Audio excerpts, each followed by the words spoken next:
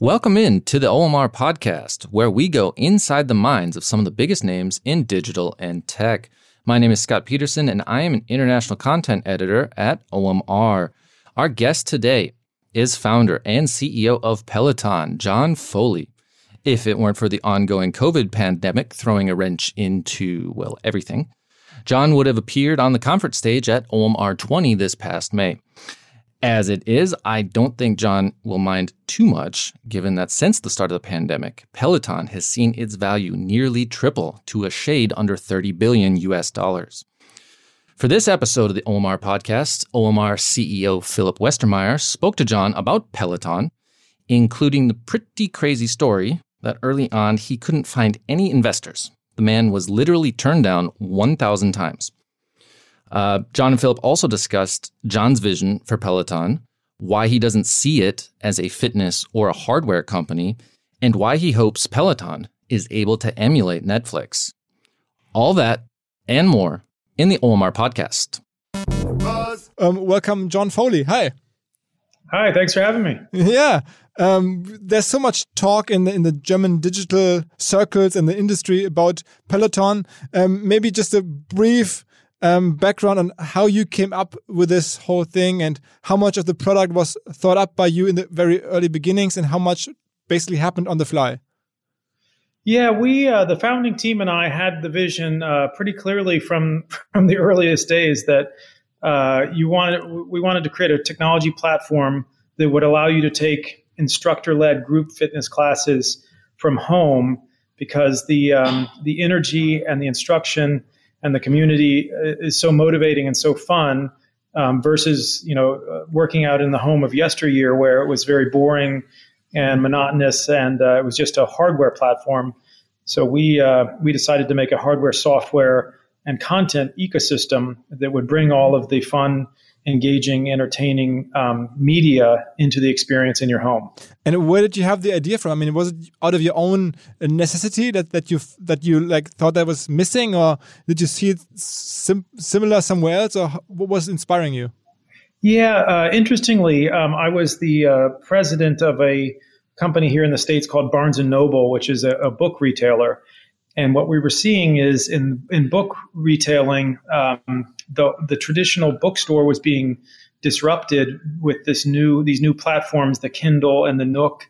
I don't know what the brand name would be in Germany, but these hardware and software platforms in your hand that allow you to read a book without going to the bookstore. Mm-hmm. And so I was working at Barnes & Noble, and I went to a fitness class, an indoor cycling class, and I said, I think you can build a hardware and software platform for consuming this content at home with cameras and audio and the music, and then with gamified software where it felt like other people were with you, or you could see the other people that were sharing the experience. So I had the context of what was happening in the book media disruption world, and we effectively brought it into the fitness world. But in the beginning, no investor would believe in this concept, right? I mean, there's this legend that you got turned down by a couple hundred investors and nobody wanted to invest into your idea.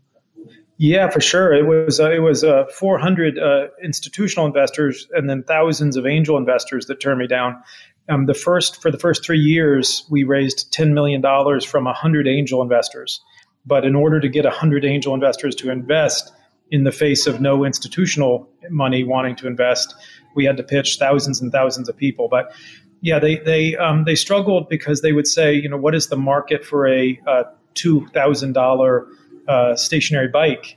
And at the time, there wasn't a market for a $2,000 stationary bike. But I was trying to explain to them it's not a piece of hardware. Nobody wants a $2,000 stationary bike in their home. What people want is a fantastic workout experience that's highly effective, highly motivating, highly convenient, and a great location at a great value. Mm-hmm. And so it was. I guess I wasn't a good enough storyteller trying to connect the dots because my success rate was pretty bad. But I mean, you got money from Kickstarter in the beginning, right? From the platform. Yeah, we got a tiny bit of Kickstarter money. It was a couple $100,000, but in the face of what we needed, a couple $100 million, as it turned out, to build Peleton. So it was, less than 1%. I would say the Kickstarter launch was a failure because we were expecting to sell thousands or tens of thousands of bikes on the platform, and we sold a couple hundred. Who was the first person, the first institution that actually believed in this idea in the early days that really helped you break through? Yeah, the biggest moment from a fundraising perspective was when I met with a guy named Leif Excel at Tiger Global. He's now off on his own at a company called Edition that he just founded. But Leif Excel was a very special visionary investor who saw us late in the Series B and shared the vision. And he and I appreciated each other. And he really changed the trajectory of Peleton. He was the first big institutional investor to really see what we were building. And were you always envisioning a media company? I mean, today you claim that Peleton basically is a media company. For sure. Yeah, I mean that's absolutely the special sauce in what we're building is between the software and the content, the media. That's kind of the difference that we're bringing into the fitness equipment category. Fitness equipment of yesteryear was just hardware. And that really wasn't what the consumers wanted. They want the software and they want the media. They want the great instructor and through the software platform, they want to see and interact with the other people in the community that are supporting them and motivating them. And so it really is a tech platform and a media company for sure. So would you say that like more than half of the success is because of the media aspect, or like how is the balance between the hardware product and the content? Yeah, I mean, you've heard this in other categories where I think Rupert Murdoch originally said it, that content is king, and it's no exception in the fitness category. Our content is what is special. It's what people are buying, and it's what they're paying for month after month through the subscription, is access to the content and the instructors and the community. Obviously, the software enables all of the media to be consumed in an integrated way, but it really is the content that makes the whole experience special. Okay. How did you like advertise for the product? I mean, in the end, the user can only experience the content once he has a bike or once he has a subscription, at least. How did you where did you find the first users once you had the first bike and once you had the content ready? Where did you put it in order to attract people? Well, yeah, we built this fantastic platform that was the Peleton bike, and we put it for sale on our website, and it was effectively crickets, meaning no one came to the site and no one bought the bike.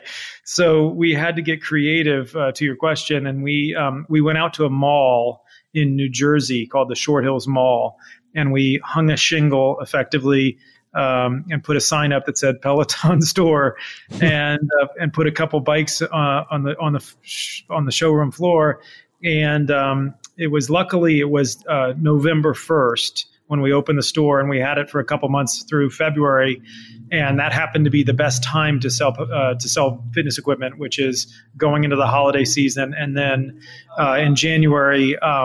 In the States, there's something called New Year's resolutions. I'm guessing there's a similar dynamic. Yeah, similar dynamic in Germany, where so January and February are great months to sell fitness equipment, and it was through that store that we realized that people in the early days really needed to touch and feel the experience. And interesting to your users or listeners is it's one of the reasons why when we went to Germany, we decided to go heavy with stores, because we knew that the German consumers who hadn't yet experienced the Peleton platforms would want to touch and feel it, just as we saw here in the States. Mm-hmm. So basically, it's about the stores. Then I mean, the early adopters came through the stores. That's right.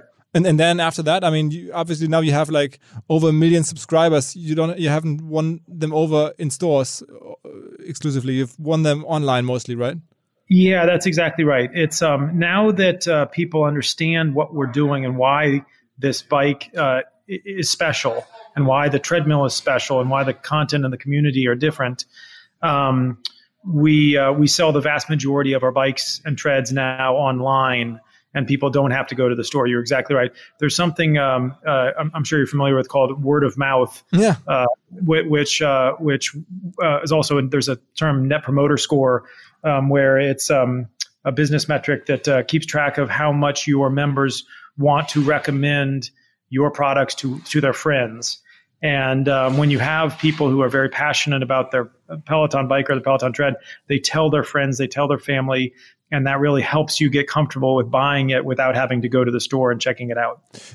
I mean, are you also like using some kind of referral mechanic where somebody that buys it and refers it gets a discount or something?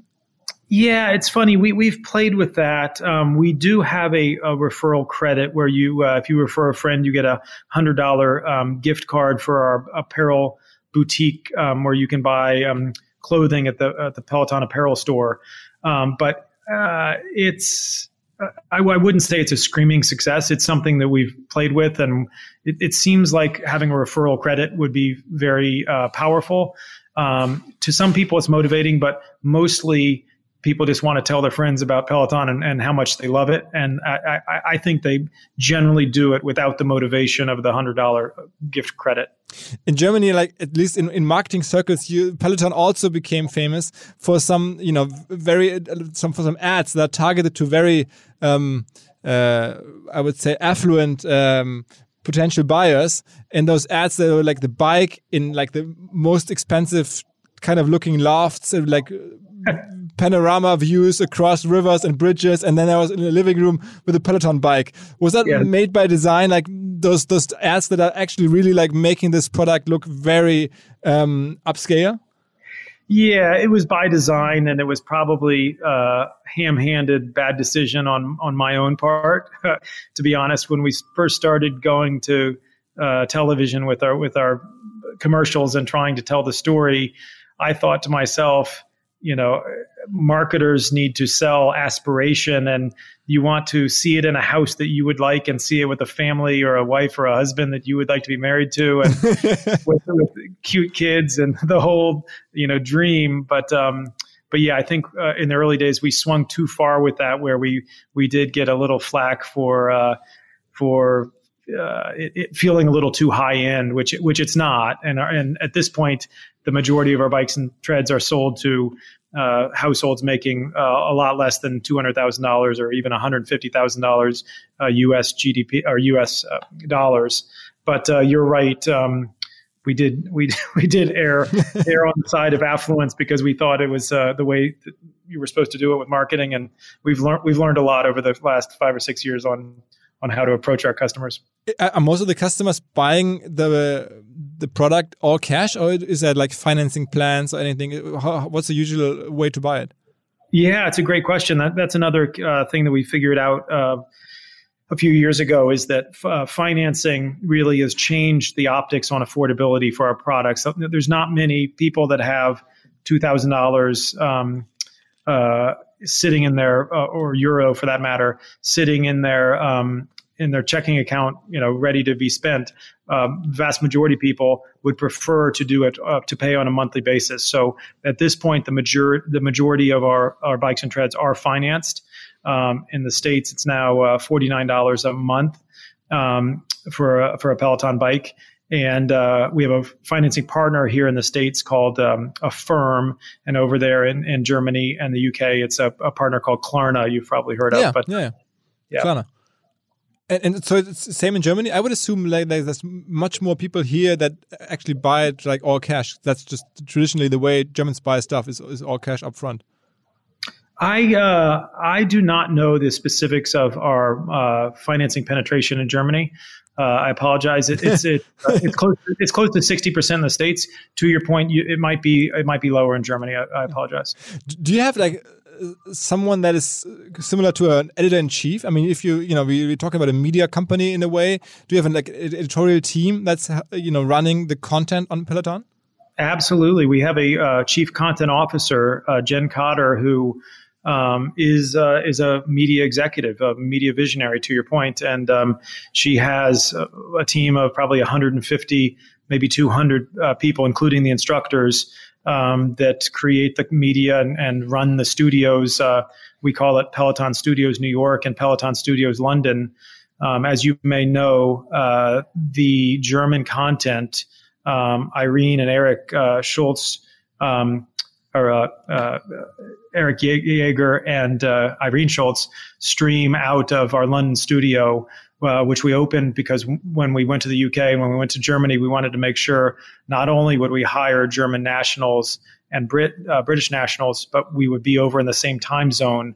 So when you take a 7:00 ride in Frankfurt, that class is streaming at 6:00 in the morning live from the UK. So we take advantage of the time zone over there in Europe. What role did influencers play? I mean, if you research a little bit around Peloton, there's a lot of famous people with a lot of reach on Instagram, for instance, that associate themselves with Peloton. Sometimes it seems that's all because they enjoy the product. Sometimes it might be because there's some kind of, business deal or commercial corporation behind it. Can you explain that a little bit? Yeah, in almost no circumstances, none that come to mind, is there a paid relationship when somebody posts, except for the relationship we just announced this morning with Beyonce, which was a big deal and a very unique situation to get Beyonce's music on our platform and to partner with her in all sorts of ways. But to your question, almost exclusively when somebody posts that they love Peloton, it's because they love Peloton. But you're right that there is an interesting dynamic that we saw in the early days that if you're a named celebrity, if you're kind of a big deal in your country, you disproportionately want a Peloton bike or a Peloton tread because going to the gym is a different experience to you. If you go to the gym, if you're a recognized face, a politician or a celebrity or a musician or a sports star, you might get accosted or you might get the paparazzi follow you. And in order to get a great workout without having to deal with that, we found that those people migrate very quickly to the Peloton experience and the Peloton value proposition, which one of them is privacy and getting to work out without having to travel. Okay. And any German influencers or any German celebrities already on the platform? I don't know. That's a better question for you. I mean, I know some from the digital space that are using it, but I don't know if they have the relevant reach. Maybe a few words on the model. I mean, you have different subscription models, and then you obviously have the hardware product. Right now, almost 80% of the revenue is coming from the hardware, right? That's right. It's an unfortunate reality that we're growing so fast, growing over 100% year on year.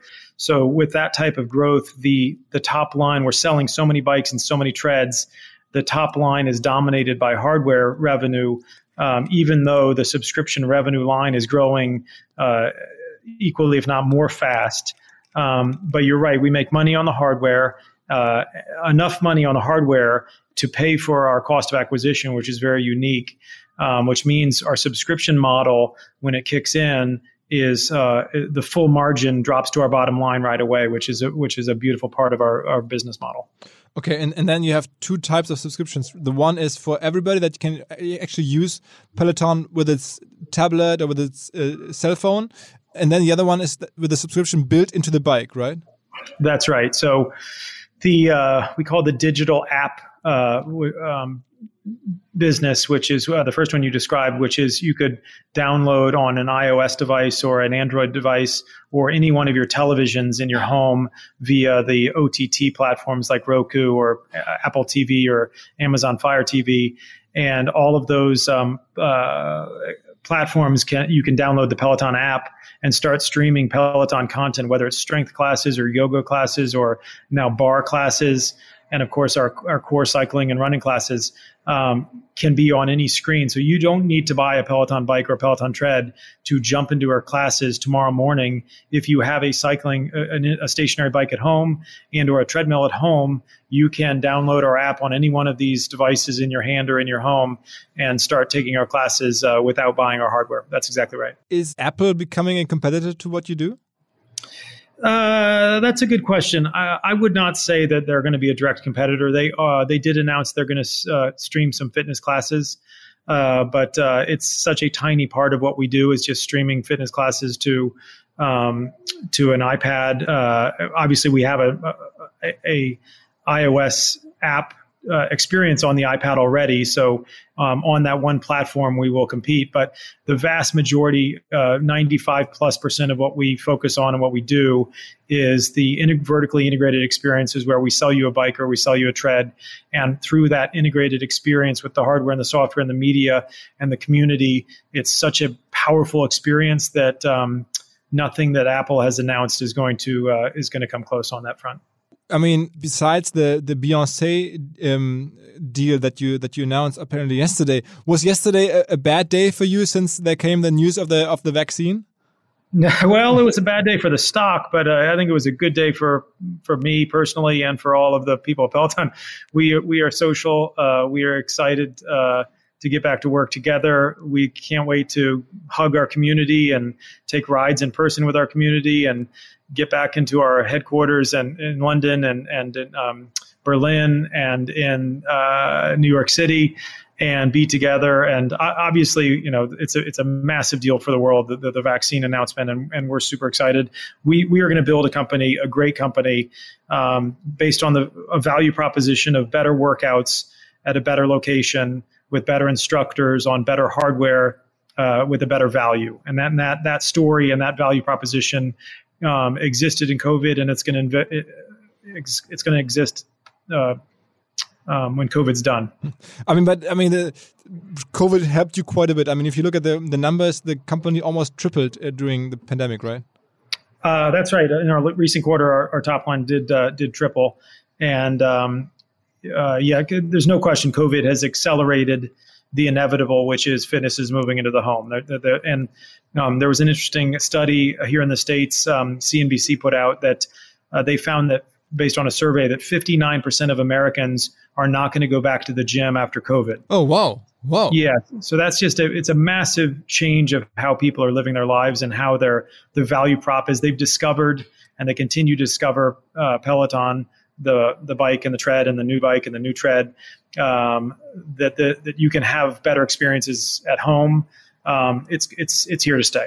When did the tipping point happen? I mean, it obviously happened already before COVID, but I mean, how did you notice, or what happened when basically there was this breakthrough and you could almost feel? I mean, you must have felt it that now I'm almost all of a sudden running a household name brand.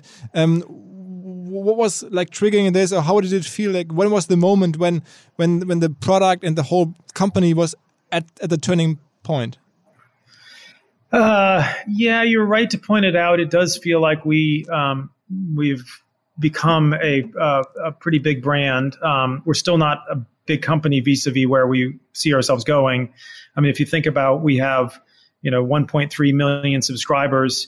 We see a world very soon with tens of millions of subscribers. So we're in the infancy of our business still. But you're right that the brand is becoming at least pretty well known in the markets we operate. So thank you for noticing. And it did happen in the last 6 months, I would say, with people staying at home. Since we've gone public, we're getting more attention on the news networks, of course, because they're interested in our stock performance. But the last year, it does feel like we're kind of more on the world stage in a way that we're ready. We've been playing for this moment for 8 or 9 years, and our team is ready. And so it's fun. It's fun to be recognized, and it's fun to be helpful to our members' lives, because especially in the COVID world where people couldn't get to the gym, we were providing a real service to all of our members. Where's the bike manufactured? Is it in Asia or is it in the US? Right now, we're experimenting with some stateside assembly to help complement the majority of our manufacturing and supply chain, which is in Asia, most of it in Taiwan, but some coming from other places in Asia. And like in the early beginnings, were you the one that like they designed the whole thing? Were you like the one that's sitting there saying, "Look, it has to look like this, it has to be like that," or was there some kind of product architect that just showed you suggestions? Yeah, so my co-founder Tom Cortese is the kind of the design visionary of the founding, the five of us: Hisao, Graham, Yoni, and Tom.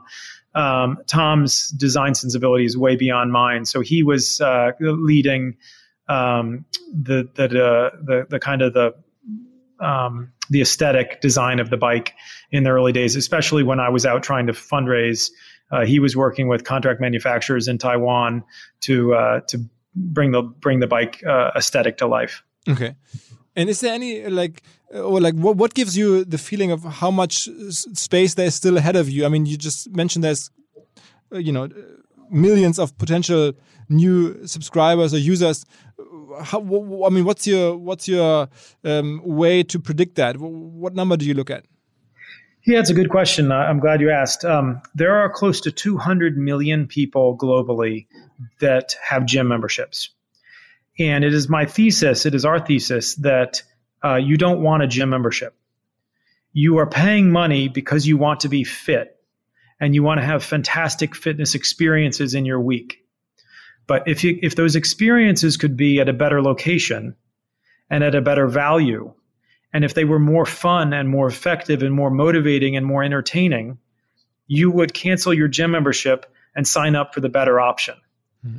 So I think that every one of those people that are paying hard money month after month to access inferior fitness equipment at an inferior location, I think those folks want Peloton platforms in their home. Mm-hmm. Is there anybody else that distributes or sells Peloton besides you directly?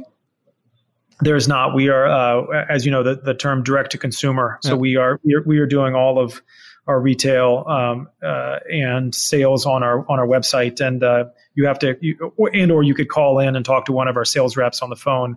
But we are direct to consumer exclusively at this point. And there was never thought of doing it differently, like putting it on Amazon or putting it into an Apple store or something like that?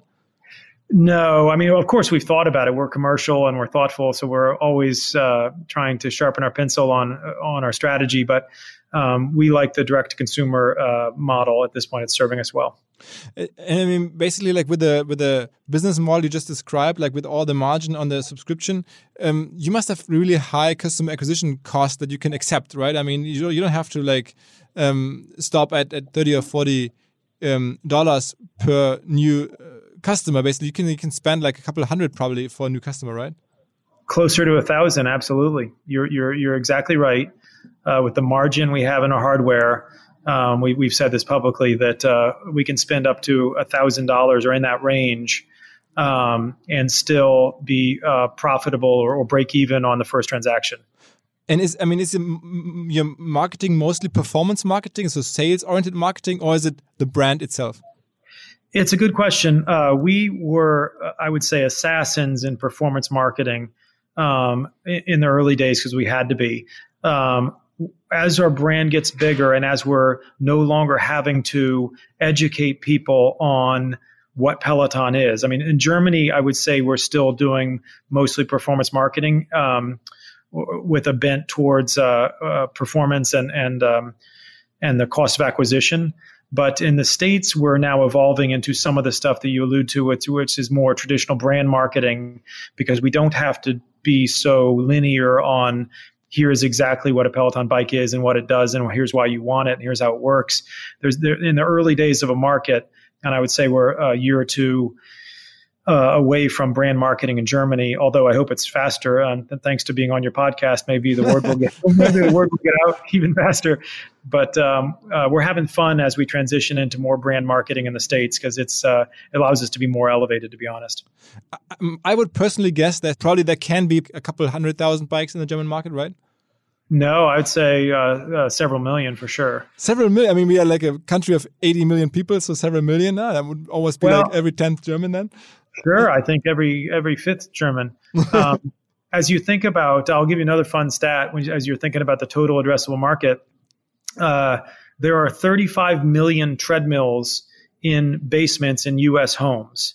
I think there's 110 or 120 million households in the U.S. So almost every third home in the U.S. has a treadmill. Those are people who bought a treadmill that generally they don't use anymore because it's not fun, it's not motivating, and there's no programming, and it's not a good piece of equipment. But they did spend the money saying that I want fitness in my home. So when you think about the opportunity in Germany, if there's 70 million Germans, I'd have to double click and see how many households. I would guess it's probably 40 million, something. 40 million households.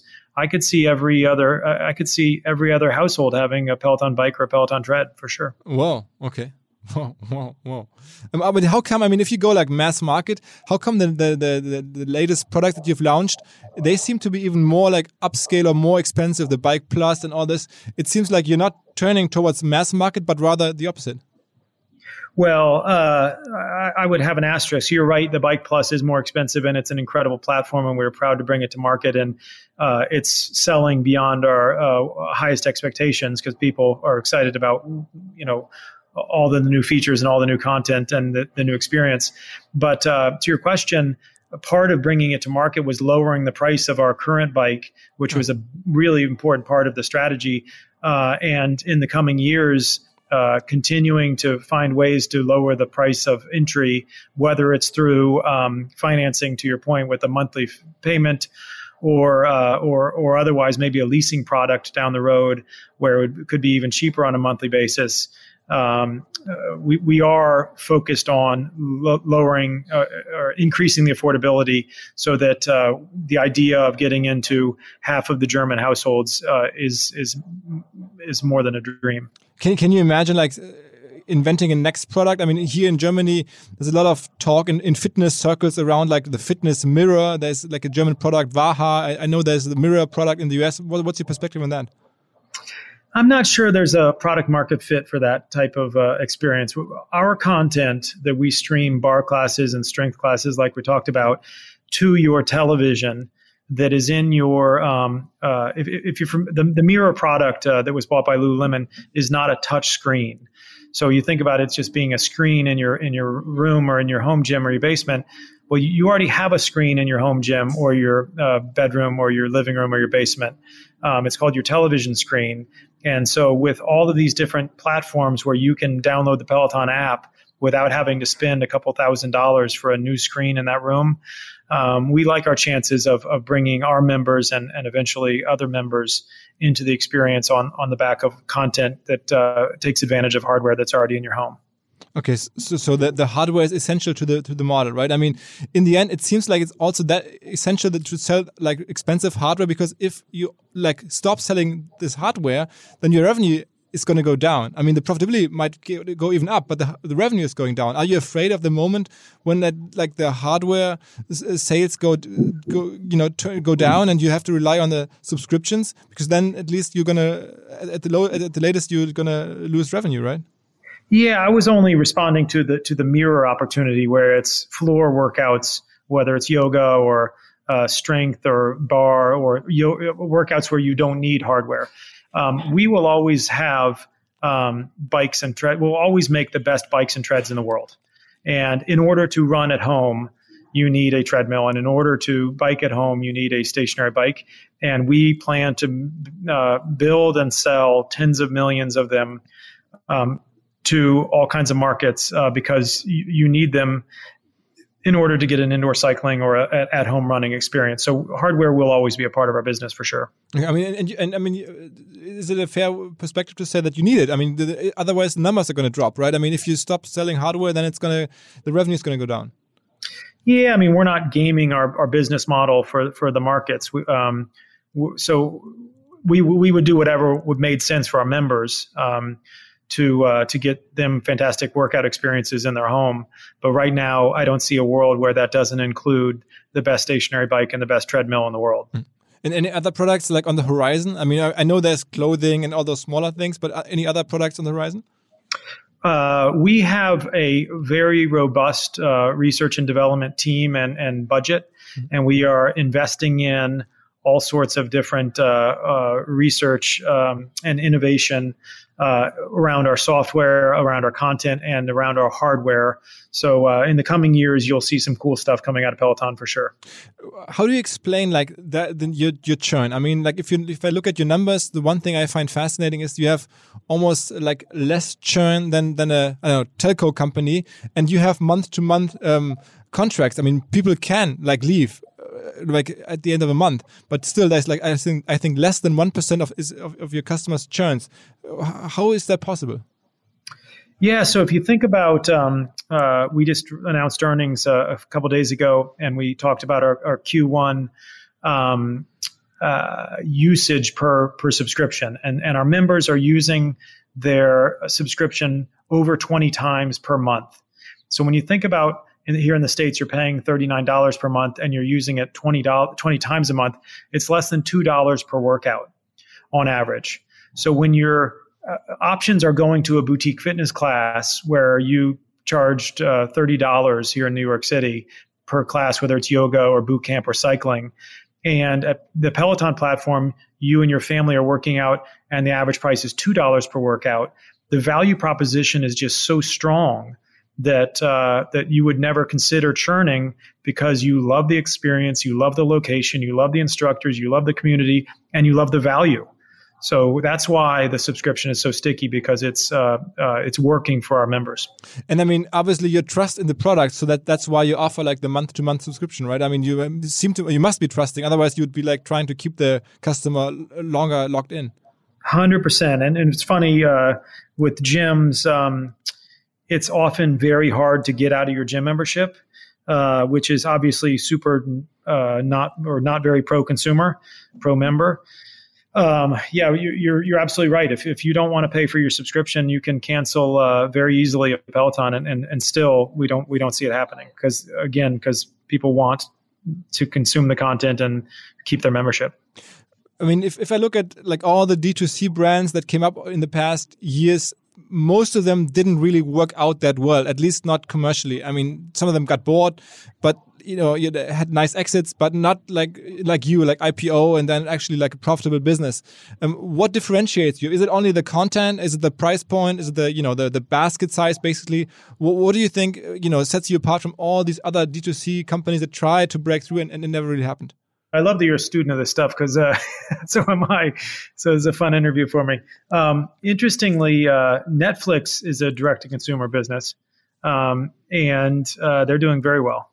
Spotify is a direct-to-consumer business effectively, and they're doing very well. So obviously our hardware sets us apart, and I think that's kind of what you were asking. But there are these new world media companies that bring you fantastic content where you are. Is kind of more analogous to what Peloton is building, I believe.